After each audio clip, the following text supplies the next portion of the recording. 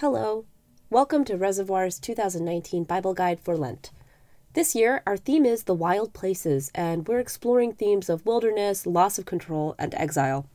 My name is Helen Lee, and I'm happy to share our Bible Guide with you, which was written by Senior Pastor of Reservoir Church, Steve Watson. Thanks for joining us.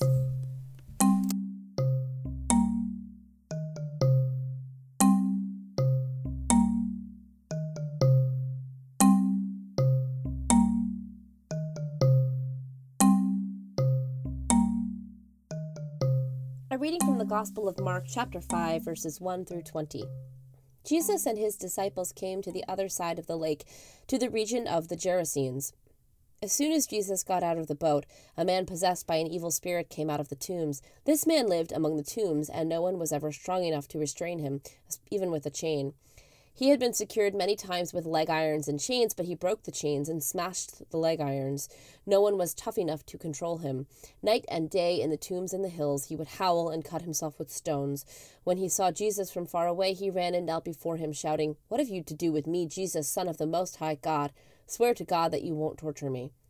He said this because Jesus had already commanded him, "Unclean spirit, come out of the man." Jesus asked him, "What is your name?" He responded, "Legion is my name, because we are many." They pleaded with Jesus not to send them out of that region. A large herd of pigs was feeding on the hillside. "Send us into the pigs," they begged. "Let us go into the pigs." Jesus gave them permission, so the unclean spirits left the man and went into the pigs. Then the herd of about 2,000 pigs rushed down the cliff into the lake and drowned. Those who tended the pigs ran away and told the story in the city and in the countryside. People came to see what had happened. They came to Jesus and saw the man who used to be demon-possessed. They saw the very man who had been filled with many demons sitting there fully dressed and completely sane, and they were filled with awe. Those who had actually seen what had happened to the demon-possessed man told the others about the pigs. Then they pleaded with Jesus to leave their region. While he was climbing into the boat, the one who had been demon-possessed pleaded with Jesus to let him come along as one of his disciples, but Jesus wouldn't allow it. "Go home to your own people," Jesus said, "and tell them what the Lord has done for you and how he has shown you mercy." The man went away and began to proclaim in the 10 cities all that Jesus had done for him, and everyone was amazed. Some points of interest here. In this section of Mark, Jesus is moving into an escalation of wild places, encountering increasingly fearsome powers, bad weather, and forces of nature, then spiritual and mental health trauma, and in tomorrow's passage is long-term illness and death. I've taught 3 ways of understanding what's going on with this troubled, self-injurious, alienated man who calls himself Legion.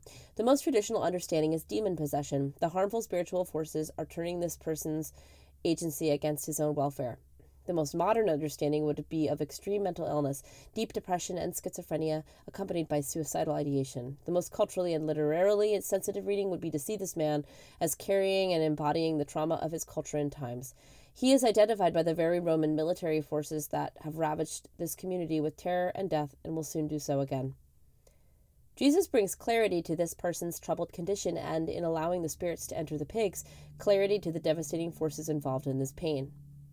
There's something about corruption, evil, and death that can't help be what it is. It wants to escape the abyss where first-century Palestinians would have thought evil spirits lived, but it ends up going there anyway. There's also something about humanity that, even trapped in enormous trauma, illness, and pain, we have so much resilience that with the help of God and friends, we can in time be restored and well. Jesus wants better than for him to leave his culture and join his rabbinic school. He wants to restore him to his own community and invites him to tell his story there. Jesus never asks people to argue for him or convince people of anything. He does invite people to tell their stories freely and gladly, practicing gratitude and wonder, and gently inviting others into the same. A direction for prayer. Pray for your city that people in the greatest trauma, greatest mental illness, and even greatest spiritual distress would encounter people through whom Jesus can love them and help them be restored. And a spiritual exercise of the week. God with me meditation. We take a few minutes of quiet and welcome Jesus to be God with us. Ask Jesus, how are you with me right now? How do you see and know me? How are you present with me in all my strengths and weaknesses, in all my joys and stresses and sorrows? After a few moments of imaginative prayer, welcoming Jesus' presence with you, close by praying this excerpt from the ancient prayer, the breastplate of St. Patrick. Christ beside me, Christ before me, Christ behind me, Christ within me, Christ beneath me, Christ above me, Christ on my right, Christ on my left, Christ when I lie down, Christ when I sit down, Christ when I arrive, Christ in the heart of everyone who thinks of me, Christ in the mouth of everyone who speaks of me, Christ in every eye that sees me, Christ in every ear that hears me.